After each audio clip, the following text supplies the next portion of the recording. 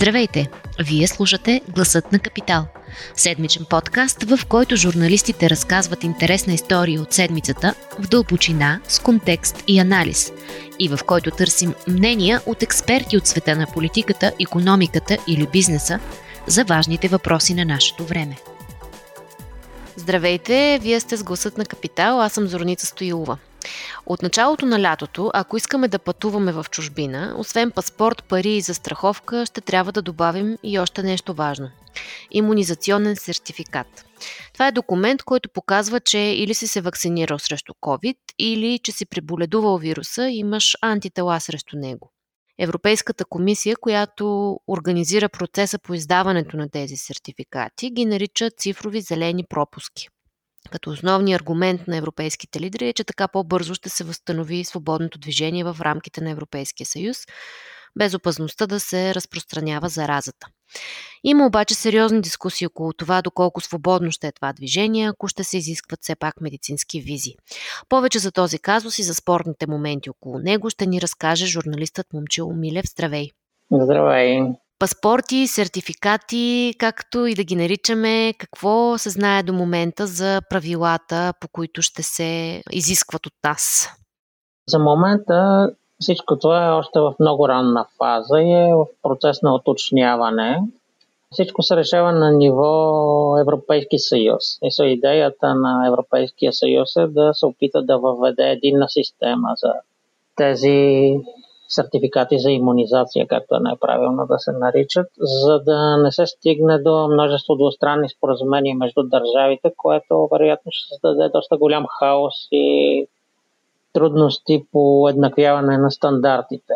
Идеята на Европейския съюз е да не да казва на държавите какво да правят, а да въведе един нов стандарт за обмяна на данните, които да са някакъв доста ограничен набор, да се защитят данните на гражданите на Европейския съюз и всяка държава да може да извлече минималното необходимо, така че да докаже, че съответният човек не е заразен с COVID или е защитен с ваксина или след преболедуване.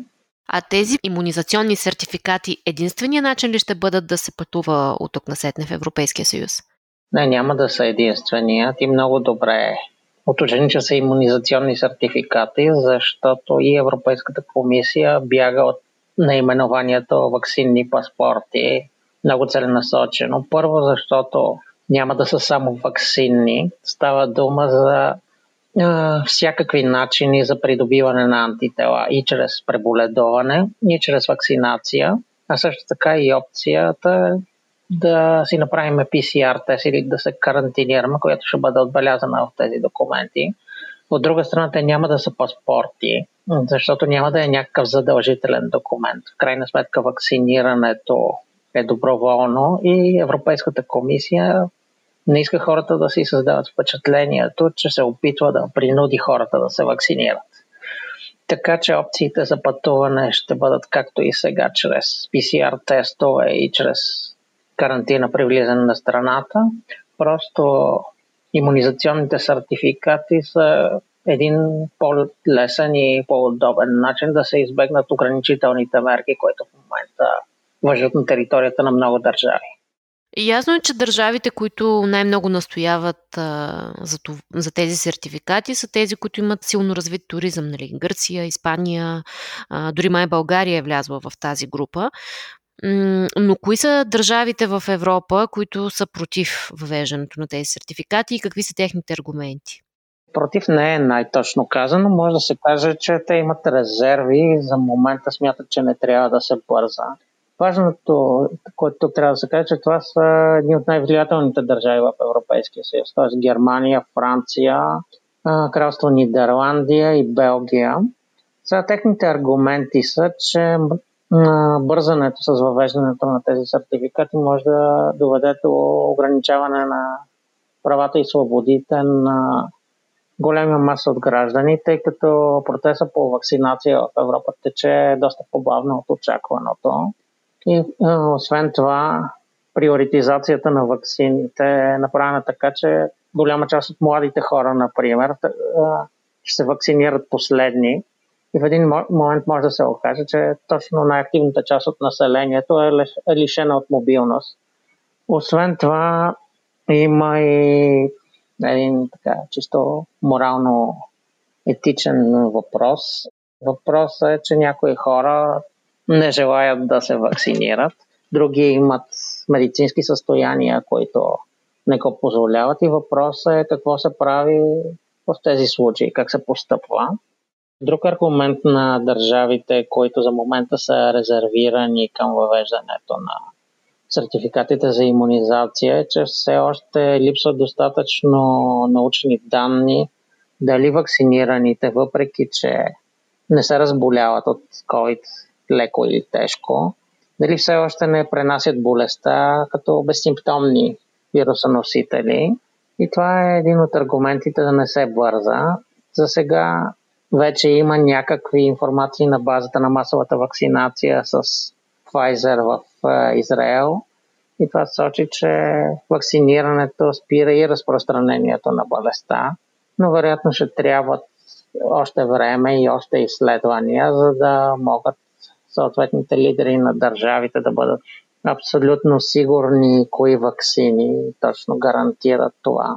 Дали са само модерните МРНК ваксини като Pfizer и Moderna, или векторните ваксини като AstraZeneca и Johnson & Johnson. И така, става дума за много научна информация, която трябва да бъде обработена, и също така време, което трябва да мине, за да се види ефекта от ваксините. Можеш ли да изясниш каква е българската позиция по въпроса, поне към това, което публично е излизало до момента? Българската позиция е, че подкрепяме въвеждането на общи европейски сертификати на ниво Европейски съюз. Ние по-скоро се солидаризираме с групата на туристическите държави, които силно лобират за налагането на имунизационните сертификати, тъй като икономиките им зависи от туризма. Това важи и за България в голяма степен. Но това, което се знае до момента, е, че ние искаме да наложим тази система стриктно на ниво Европейски съюз, а не на ниво двустранни споразумения. А то към момента еднакви правила ли ще важат за всички държави, ако се въведат такива общи европейски, или държавите сами ще решават кога и при какви условия да ги прилагат или да ги изискват? Държавите сами ще преценяват как точно да изискват тези сертификати. Просто ще си обменят по електронен път информация, която ще бъде или под формата на някакъв QR код, или под формата, за да не се стигне до дискриминация на хората, които по една или друга причина не ползват смартфони или дигитални устройства, ще бъде интегрирано към системите за граничен контрол и системите за съответните медицински служби в въпросните държави. Държавите ще обменят информацията дали съответният човек е вакциниран, с каква вакцина е вакциниран, дали е проболедувал COVID евентуално и какво е нивото на антителата му, което ще се доказва с съответния тест за антитела. И също така ще може да се интегрира в тази система дали съответният човек си е направил PCR тест, кога и дали той е негативен. И информацията, която се обменя, ще бъде ограничена до там. За какво тази информация ще се използва? Всяка държава ще може да си прецени сама. Дали ще е само за пресичане на граница, дали ще е за допускане до дейности от вътрешен характер, допускане до определени събития, отпадане на определени ограничения, като например вечерния час. Такава е ситуацията в Унгария, например, доколкото знам. А само държави ли ще могат да ползват тези сертификати? Да речем, могат ли компании да ги изискват, за да можеш да ползваш техните услуги? Например, се сещам за самолетна компания, която може ли да ти откаже пътуване, ако нямаш такъв сертификат? За момента този въпрос не е изчистен. Предполага се, че много от компаниите, както ти каза, самолетните компании ще лобират силно за това, защото просто естеството на работата им е такова, че не може да се пази социална дистанция. Техният бизнес супер много зависи от това дали гарантират сигурността на своите клиенти. Така че тук ще бъде един много сложен баланс между правото на хората дали да се вакцинират или не и правото на компаниите и на техните клиенти да извършват дейност в условията в безопасна среда. Но дали това ще бъде разрешено с европейските сертификати или по какъв начин, предстои да видим. Моята прогноза е, че рано или късно ще стигне до това.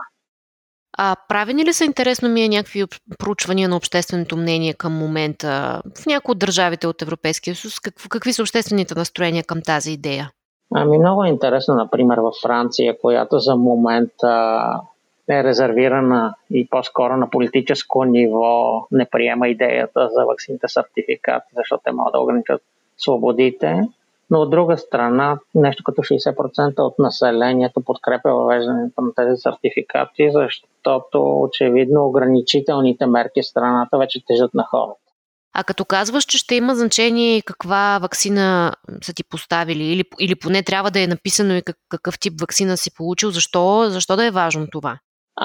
Да, това е един много важен въпрос, защото доколкото се разбира в момента, в тези сертификати на ниво Европейски съюз се признават само ваксините, които са лицензирани от Европейската агенция по лекарства. Това са на Pfizer-BioNTech, американската на Модерна и AstraZeneca, британската ваксина. Може би в скоро време и Johnson & Johnson.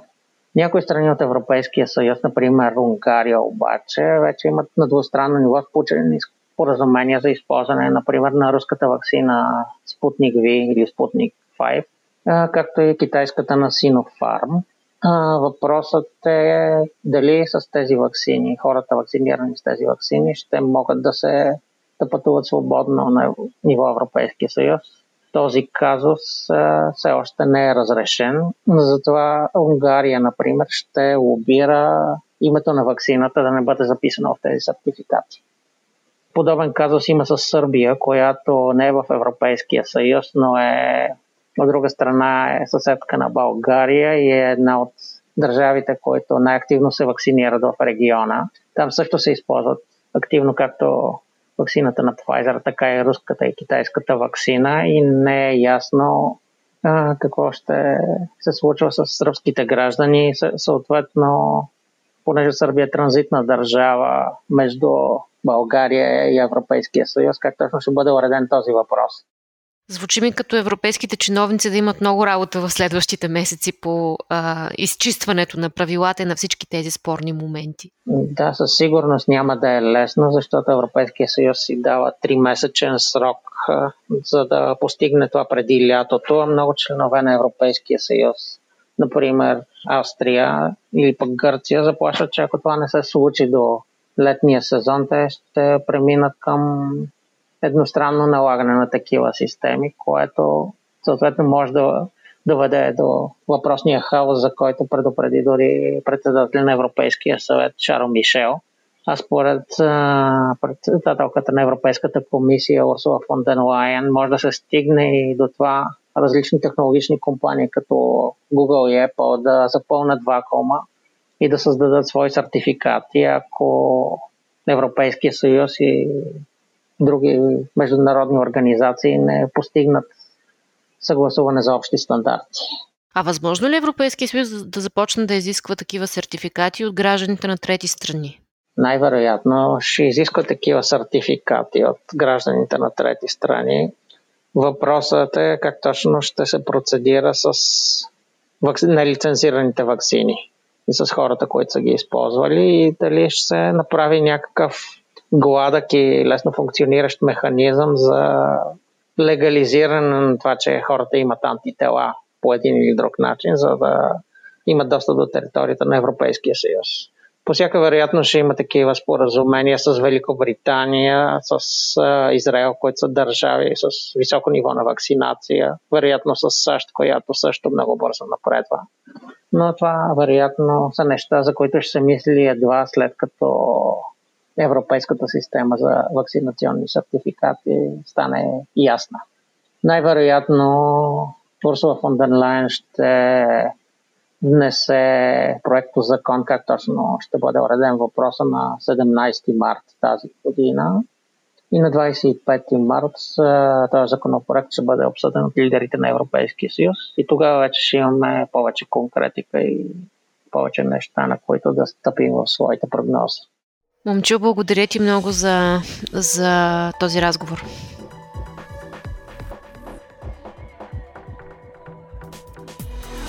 Гласът на Капитал продължава.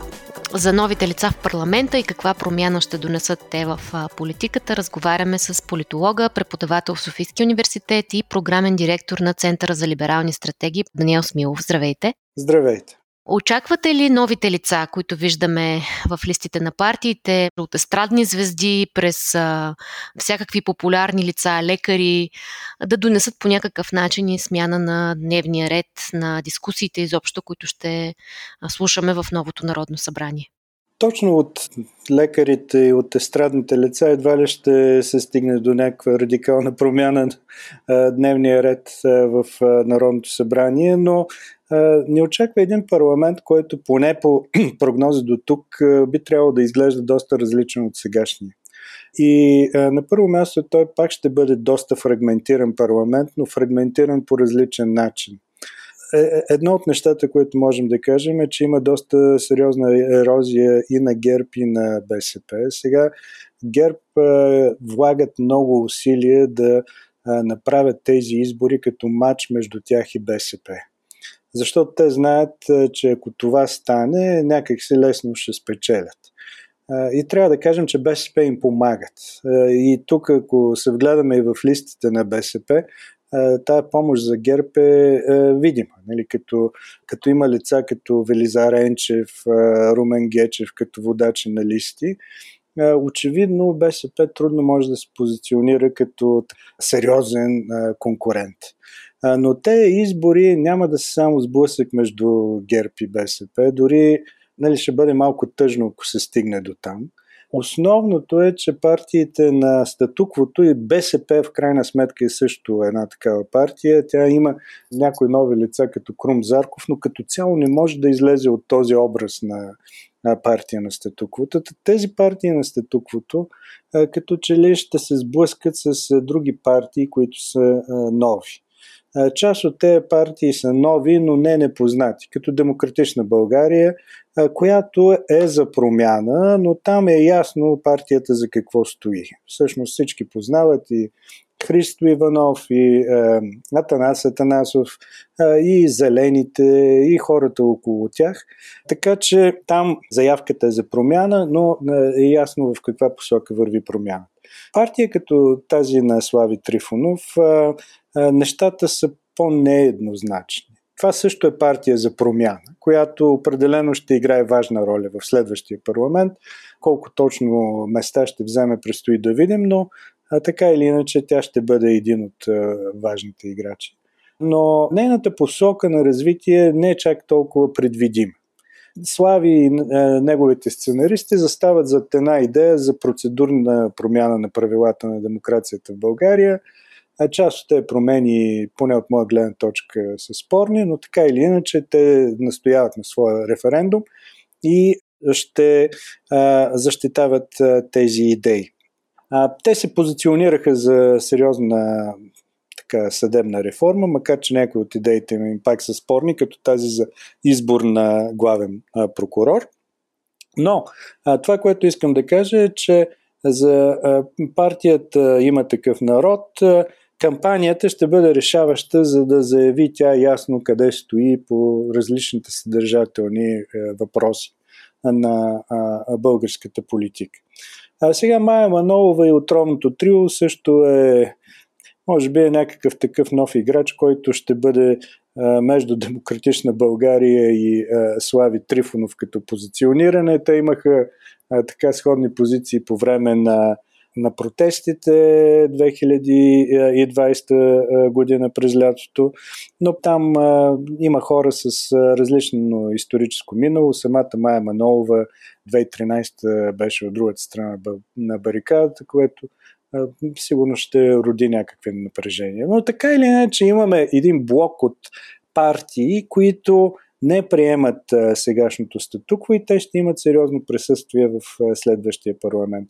От тази гледна точка ще имаме фрагментация, нали, доста сериозна и такова противопоставяне между партии на статуквото и нови политически играчи, което прави следващия парламент от една страна интересен, от друга страна малко труден за предвиждане.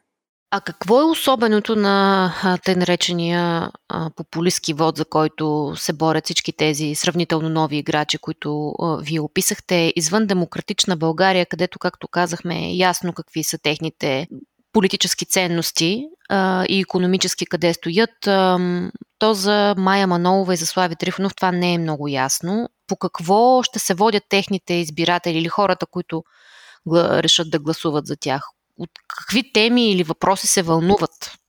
Вижте, аз не бих вкарал в категорията популистки вод само, да речем, Слави Трифонов и Мая Манолова. Нали, патриотите, разбира се. Да, нали, патриотите, разбира се, но имаме и много силна патриотизация на част от така наречените основни партии. Да. Нали, Корнелия Нинова, да речем, тя ясно говореше за това, че харесва Виктор Орбан, че води партията си в посока на консервативен социализъм или социал-консерватизъм. Това е също реверанс към това, което се нарича популистки вод. ГЕРБ направиха същата маневра. Те сега самите те много залагат на патриотите и доколкото виждаме им дават под наем и фигури, идеи, изобщо подкрепа, като се надяват поне ВМРО да успее да влезе. Техният план е семпъл. Струваме, че виждат патерица в една такава политическа партия, която е удобна за сформиране на някакъв вид коалиция. Така че въпросът с популистския вод и популистски теми, които се употребяват, е доста широк. Той засяга и те партии, които могат да минават за някакъв вид мейнстрим. Тая популистка тематика се върти около няколко основни идеи. Едната е персоналистка. Фигура на водач, на партия, която всъщност да привлича избиратели. И тук, разбира се, Слави Трифонов можем да причислим към такъв тип мобилизация на електората. Нали, около една фигура, около персона. Бойко Борисов беше в сходна позиция 2007 година и дълго време неговата така персонална харизма беше изграждана от редица медии. Другото е нативизма, като част от популистския вод и тук вече много широк спектър, нали, целият патриотичен, така наречен сегмент на българската политика трябва да бъде разглеждан с представителите на мейнстрима, нали, аз няколко пъти споменавам и ГЕРБ залита в тая посока, хора като Георги Марков, нали, ще бъдат в техните листи, в БСП пък споменах вече Велизар Енчев и не само. Тая тема се инструментализира по този начин от много партии. Другото, което е, нали, като обща популистка тематика, то е изключителен пиетет, безвъпросен пиетет към волята на народа. Каквото кажат хората. Сега не искам да се фиксирам върху господин Трифонов, но той беше казал, нали, хората искат да ходим с зелени гащи, ще ходим с зелени гащи. Той е тип, нали, пълно приемане на абсолютно всякакви идеи. И от тук идват и те процедурни решения, които има такъв народ предлагат, нали, мажоритарни системи, пряк избор на главен прокурор и така нататък. Сега в тази страна на популистските послания има и голяма манипулативност, защото от една страна нали, лидера, който използва тези съобщения, казва, ние ще направим всичко каквото искате, но на практика те често пъти попадат в такава позиция, в която могат да формират общественото мнение и да го насочват в една или друга. Сега аз лично се надявам да не се преекспонират всичките елементи, и персонализма, и нативизма, и това безвъпросно така следване на общественото мнение в една или друга посока, или поне заявка, че се следва общественото мнение в една или друга посока, защото могат да се наложат теми на страната, които да й загубят време. Mm-hmm. Да речем, всички те тежки процедурни реформи, въвеждане на много пряка демокрация, на смяна на избирателната система с мажоритарна или нещо от този род, то може да изглежда атрактивно, но обикновено такъв тип реформи не водят веднага първо до съдържателна смяна на политиката и второ до позитивна съдържателна смяна на политиката. Няма никаква гаранция, че това ще се случи. А какъв ще е ефекта според вас от това, че предизборната кампания ще се води основно в социалните мрежи? Така, традиционните партии, които много разчитат на личните срещи с избиратели, вероятно няма да имат възможността да го правят със същия мащаб като досега, заради ограниченията.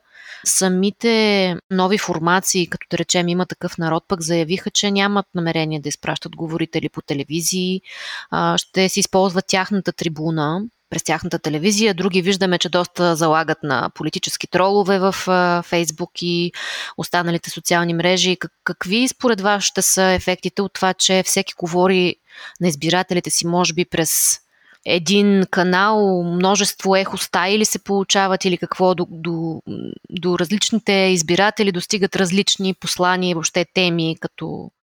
Много са опасностите. Значи, първо, аз не мисля, че само кампанията ще остане само и основно в социалните мрежи.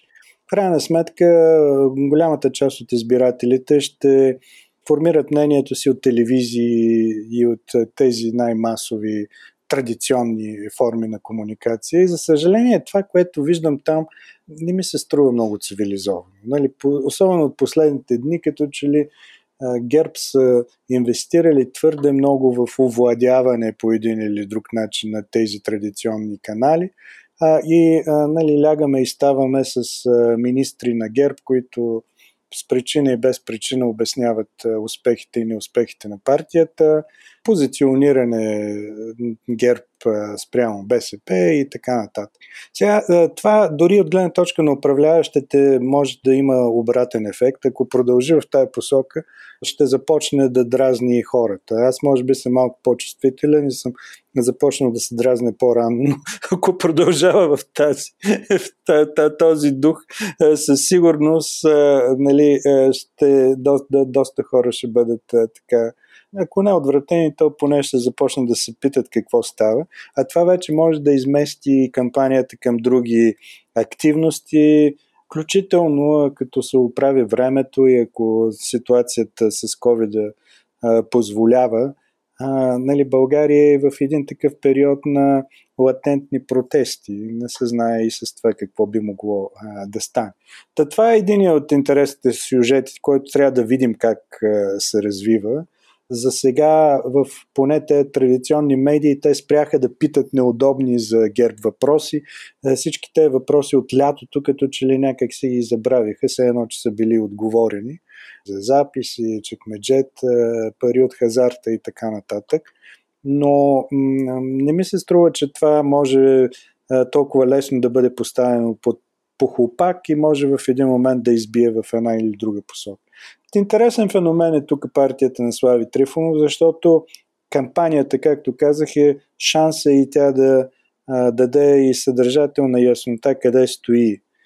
Може би са преценили от ръководството на партията, че те печелят от известна амбивалентност, всеки вижда в тях каквото иска. И това им печелеше гласове, да речем, по време на първата ковид криза, пролета миналата година, те натрупаха доста сериозна подкрепа, която и запазиха след това. Може би това е калкулацията, която правят и това обяснява нежеланието им да изясняват твърде много позициите, които ще заемат, но все пак това е и риск, защото при една нормална кампания все пак хората би трябвало да започнат да се питат кой за какво стои. Според Alpha Research има около 400 хиляди души, които са заявили, че или 15% от избирателите, които са заявили, че ще гласуват, но не са решили още за кого. Според вас, От какво биха могли да се наклонят везните? Т.е. как биха могли да вземат решение тези хора? Може ли корона кризата по някакъв начин да е решаваща за техния вод?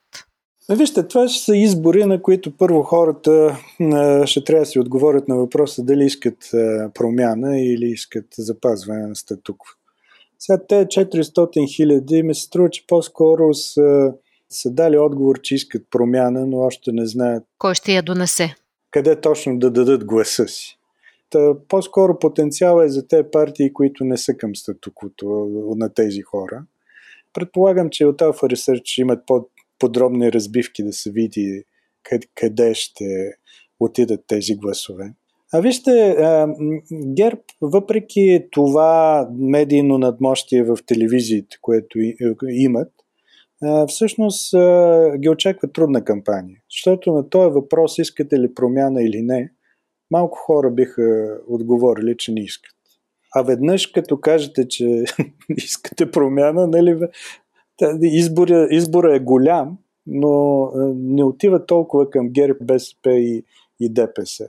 Там вече хората могат да се колебаят, да имат съмнения, някои може да се разколебаят накрая и да не гласуват.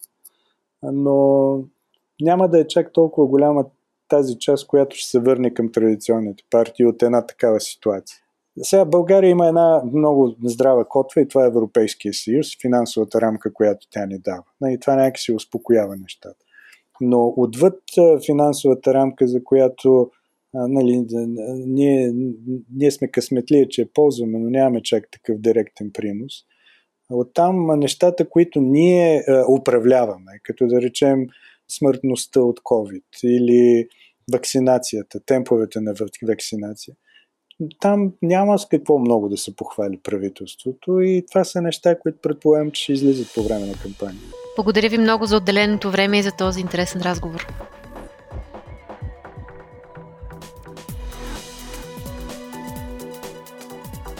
Какво ще променят тези избори? За това разговаряме с професор Антоний Тодоров, преподавател по политически науки в Нов български университет. Здравейте! Здравейте! Професор Тодоров, очаквате ли, че новите лица, които виждаме в листите на партиите, да донесат и някаква качествена промяна в Народното събрание? Може би нова законотворческа инициатива?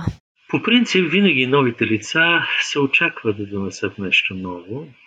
Въпросът е какво винаги ще донесат. Спомняме си, че през 2001 година с НДСВ в парламента влязоха изключително много нови лица и сега бихме могли да си поставим 20 години по-късно въпроса какво това по същество промени в българската политика. Как да кажа, някои се развиха като политици, други изчезнаха и ги забравихме дори.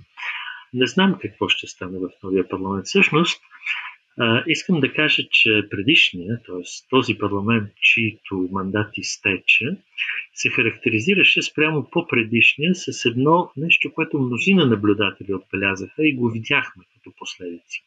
Много по-малко квалифицирани юристи. Казвам това, защото Народното събрание в крайна сметка има като основна задача законодателство. С други думи, да променя общите и задължителни норми, в които живеем. И в много случаи се оказа, че в нови закони има не само лобизъм, нещо с което ние сме свикнали отдавна, разни частни интереси да се опитват да се превърнат в общовалидни закони, но имаме и недоработено законодателство, проблематично законодателство, което противоречи на основни правни принципи и норми. Така че това е до някъде, според мен, резултат тъкмо от липсата на достатъчно квалифицирани юристи. Сега като погледнем днешните предложения на партиите, виждаме, че няма кой знае каква съществена промяна в това отношение. Не са много квалифицираните юристи, които намираме в кандидатите за народни представители. Но ще кажете, те юристите ни докараха до тук, може би другите ще бъдат по-добри. Остава да го видим, защото, как да кажа, страхувам се, че често парламентът се превръща в нещо като шоу-трибуна. Там не се обсъждат толкова нещата, колкото за пред камерите се водят ефектни политически престрелки, които обаче допринасят малко за качеството на законодателството. Така че, честно казано, не знам. Много се надявам новите лица да променят нещата. Все едно няма да е също. Мислите ли, че това залитане по популярните лица е по някакъв начин ефектът Слави Трифонов върху другите партии? Защото всъщност неговата заявка на влизане в политиката се базира основно на това, че той е познат от екрана много години. Слави Трифонов не е прецедент в Европа. Нека погледнем към Италия, например. Там имаха можем да го квалифицираме като фигура на шоу-бизнеса, като министър-председател Силвио Берлускони, собственик на много телевизии, но също така Пепе Грило и неговите 5 звезди, партия, която в момента е в правителството на Италия.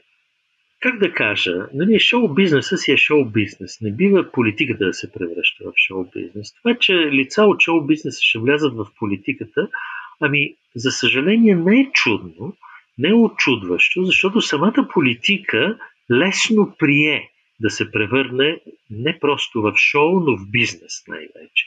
Тоест да се подчини на такава една пазарна логика на търсенето и предлагането. Това с разширяването на пазарната логика в политиката има две страни. Едната, която дискутираме като корупция. Значи превръщането на публичната дейност в защита единствено и само на частни интереси. Незаконно приватизиране на публична сфера. Това е политическата корупция. Но другото е не по-малко опасно.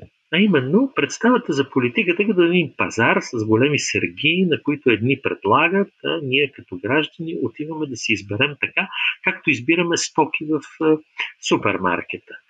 Между другото, един от рисковете на такова отношение към политиката, като избор на стока в супермаркета, е и възможността просто всеки между две боцвания на телефона си, между другото и да гласува. Значи аз не съм против дистанционното или електронно гласуване, но съм против това гласуването да се превърне в нещо между ходенето на пазар и ходенето на туристическо посещение или в ресторант. Около гласуванията винаги има някакъв ритуал. И този е ритуал на форума, където гражданите някакси отиват да гласуват, т.е. събират се на форума, за да могат да решат заедно как да бъдат управлявани. И това не може да се сведе до едно просто функция или просто действие, подобно на това, като пазаруването по интернет или въобще като пазаруването. Това е не малко опасно за политиката, но поведението на политическите партии често е такова, че хората ги възприемат като обикновени търговци. И за това и поведението често на избирателите е като на потребител на пазара. А какво е особеното в популисткия вод според вас на тези избори? Защото изглежда, че доста формации се състезават точно за него в момента. Вече споменахме Слави Трифонов, Мая Манолова, може би патриотичните формации, също, честно казано, и основните традиционните партии също имат залитания в тази посока. Но какво е различното този път според вас? Първо ще кажа, че като политически стил популизмът е заразил всичките формации. Какво значи политически стил? Обръщаш се безадресно към всички и който се хване. Това е то популисткия стил. Но популизмът, разбира се, има една друга страна. Тя е свързана с това, че не просто, че обещаваш нещо, което няма да можеш да направиш, но че цялото ти поведение е подчинено на това, което очакваш, че публиката, според тебе, ще приеме и ще преглътне. Днес едно, утре друго. Няма принципи, няма план, няма стратегия, няма никаква идеология, като вярно е, че това е дума, която се здоби с твърде негативен конотат вследствие на опита ни с комунизма, но идеологията е визия за бъдещето. Представя за това как си представяш България в бъдеще. Но в бъдеще не следващата година, а следващите 30 години. Това нещо просто изчезна. Никой не чете вече партийните програми. А и те са такива, че ако ги сравним дословно, ще видим, че от тях има 85 на 100 общи неща, постановки, обещания и малко различие и то най-вече в акцентите и в начина на говорене. Един ще се интересува малко повече от патриотите, от ромския въпрос, други ще се интересуват от пак друга вече превърнала се в баналност фраза за евроатлантическата ориентация на България, трети за нещо друго, социалния въпрос, нали, ще кажат има неравенства, но поведението на всички, за съжаление, в управлението е твърде сходно и гражданите започнаха да не обръщат внимание на тези идеологически различия, които все повече избледняват. При големите така традиционните партии социолозите казват, че са се свили като че ли до основните си ядра и на тези избори ще ловуват за перифериите, както казваше един анализ в Deutsche Welle тази седмица. А според вас това, че този път кампанията се случва основно в социалните мрежи, нали, заради пандемията са забранени големите срещи и събирания с избиратели на куп, какви ефекти ще има върху способността на големите партии като ГЕРБ, ДПС, БСП да мобилизират избирателите си? Със сигурност ще имат известен проблем, защото така личното появяване на политиците сред гражданите сигурно има своя ефект. Но, как да кажа, политиците в момента са поставени в едно неравностойно положение. Ние виждаме, например, премиера, който обикаля със своята знаменита джипка и се среща, макар и не с тълпи народ, но се среща с достатъчно много хора от различни места, появява се, медиите услужливо го показват непрекъснато, нали, как той говори с един или друг. Това не е само той, нали, това вероятно ще бъдат и министрите от правителството. Оправданието е ясно. Нали, правителството продължава да работи, има борба с пандемията и така нататък. Другите политически лидери ще се появяват най-вече чрез социалните мрежи или телевизиите до някъде в така организираните политически дебати. Аз обаче се питам доколко е ефикасно всичкото това, за да може да привлича нови избиратели. Значи тези, които познават лидерите си на партиите и които гласуват от много години за тях, вероятно нищо няма да промени намерението. И тогава изборите наистина би трябвало да се решат от тези, които всъщност казваме колебаят се, но вероятно това са хората, които действително избират. Могат да кажат, мога да гласувам и за ТОС, и за ТОС. И се чудя за кого. Докато тези, които казват, аз винаги гласувам за тези, те са, да, те винаги помагат на определени партии да имат винаги парламентарно представителство. Но рядко се замислят и тези хора, ама всъщност какво точно искам да се случи сега? Именно сега. Какво да се промени именно сега? Но и те също, тези така наречени твърди избиратели, те нямат кой знае каква възможност да влияят върху листите. За тях листите са една даденост. Така че, смятам, че ще бъдат по-специални тези избори. Мисля, че участието няма да е толкова високо, колкото се очаква. Това ще облагодетелства по-големите и по-старите партии, по-малките и по-новите партии. И особено партии, които имат избиратели от така наречените колебаещи се, т.е. избиращи, по-либерално някакси настроени, които могат да си представят, че веднъж ще гласуват за един, а друг път за друг. А какво ще се случи според вас с те наречения протестен вод, който така миналото лято изглеждаше като да има голям потенциал и енергия, нали, всичко това се спихна през зимата и дългите месеци на изолация социална. Къде виждате, дали изобщо ще изиграе роля на изборите и къде би се концентрирал според вас? Бих ги разграничил протестите от протестния вод, защото протестите бяха твърде шарени политически в началото, особено, и това беше тяхната особеност. Те мобилизираха хора срещу едно използване на държавата за частни цели всъщност. Това ги извади на улица толкова много хора.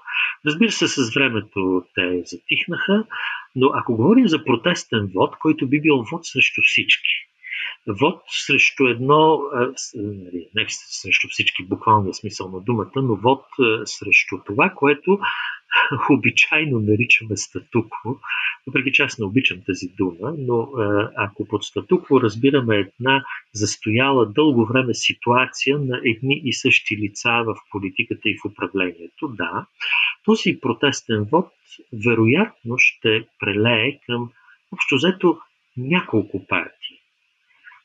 Значи, струва ми се, че най-много протестен вод ще събере партията на Слави Трифонов, но също така е вероятно протестен вод да събере и организацията на Мая Манолова, както и Демократична България. Тоест тези три политически субекта, които поне изглеждат как?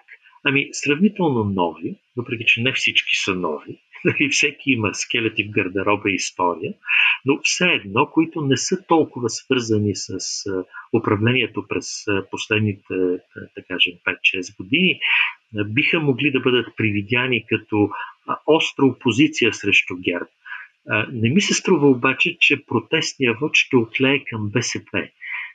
И причината не е, че БСП не е опозиция на ГЕРБ, напротив, особено в политическото говорене, тя изглежда като много остра опозиция на ГЕРБ, но поради това, че БСП за много избиратели се свързва с едно дългогодишно управление или статукво. Тоест БСП не успява да привлече този протестен вод, защото не успява да се представи като истински протестираща опозиция. Нещо интересно се случва и при ДПС, поне ако в момента така следим листите към днешна дата. Делян Пеевски не се забелязва в районите, в които обикновено води листите, Благоевград и Пазарджик. Ако Делян Пеевски не е депутат в следващото Народно събрание, според вас това заявка за ДПС като добър коалиционен партньор ли ще се опита т.е. по-приемлив коалиционен партньор ли ще се опита да се изгради? Вижте, в това може да има натиск от всякакви посоки, както вътрешен, така и международен. Това, че ДПС вероятно не печели, кой знае колко извън собствените си доста тесни редове под присъствието на бизнесмена Делян Пеевски, винаги начало някъде или винаги представен като почти като бащицата. Значи имаше и такива изрази понякога, с които го представяха. Мисля, че в ДПС започват да осъзнават, че това може би не има толкова от полза, по-скоро пречи, може би търсят някакъв, как да го нарека, мек начин на не толкова скъсване на връзката. Аз не мисля, че за това става дума, но колкото не толкова видимо присъствие на този толкова оспорван бизнесмен начало. Възможно обаче казах да има натиски отвън. И като казвам отвън, значи накъде се общото оглежда ДПС? Общото на изток и на запад. Гледа какво ще каже турското правителство и гледа какво ще каже американското правителство. И се опитват някакси да играят в това оглеждане. С други думи, може и оттам да идва известен натиск да се поне публично поразделят с този образ на Делян Пеевски и да станат, вероятно, защото това също е възможно, по-желан или по-допустим коалиционен партньор на някои от другите играчи. И като казвам на някои от другите играчи, тук по-скоро си мисля за възможността някой да си представя едно бъдещо мнозинство на ГЕРБ и ДПС, което за сега изглежда не много възможно, но при една нова ситуация може да се окаже защо не е възможно. Благодаря ви много за този разговор и за отделеното време. Ако този епизод ви хареса и искате да слушате новите епизоди веднага, щом излязат, абонирайте се за Гласът на Капитал в Apple Podcast, Google Podcast или Spotify. Обратна връзка за Гласът на Капитал можете да ни изпращате на podcast@capital.bg или в познатите ви профили на Капитал в Facebook и Twitter. Музиката, която чувате в този подкаст, е написана от композитора Петър Дондаков специално за Капитал. Аз съм Журналистът Момчил Милев, а епизодът монтира Тихомир Колев.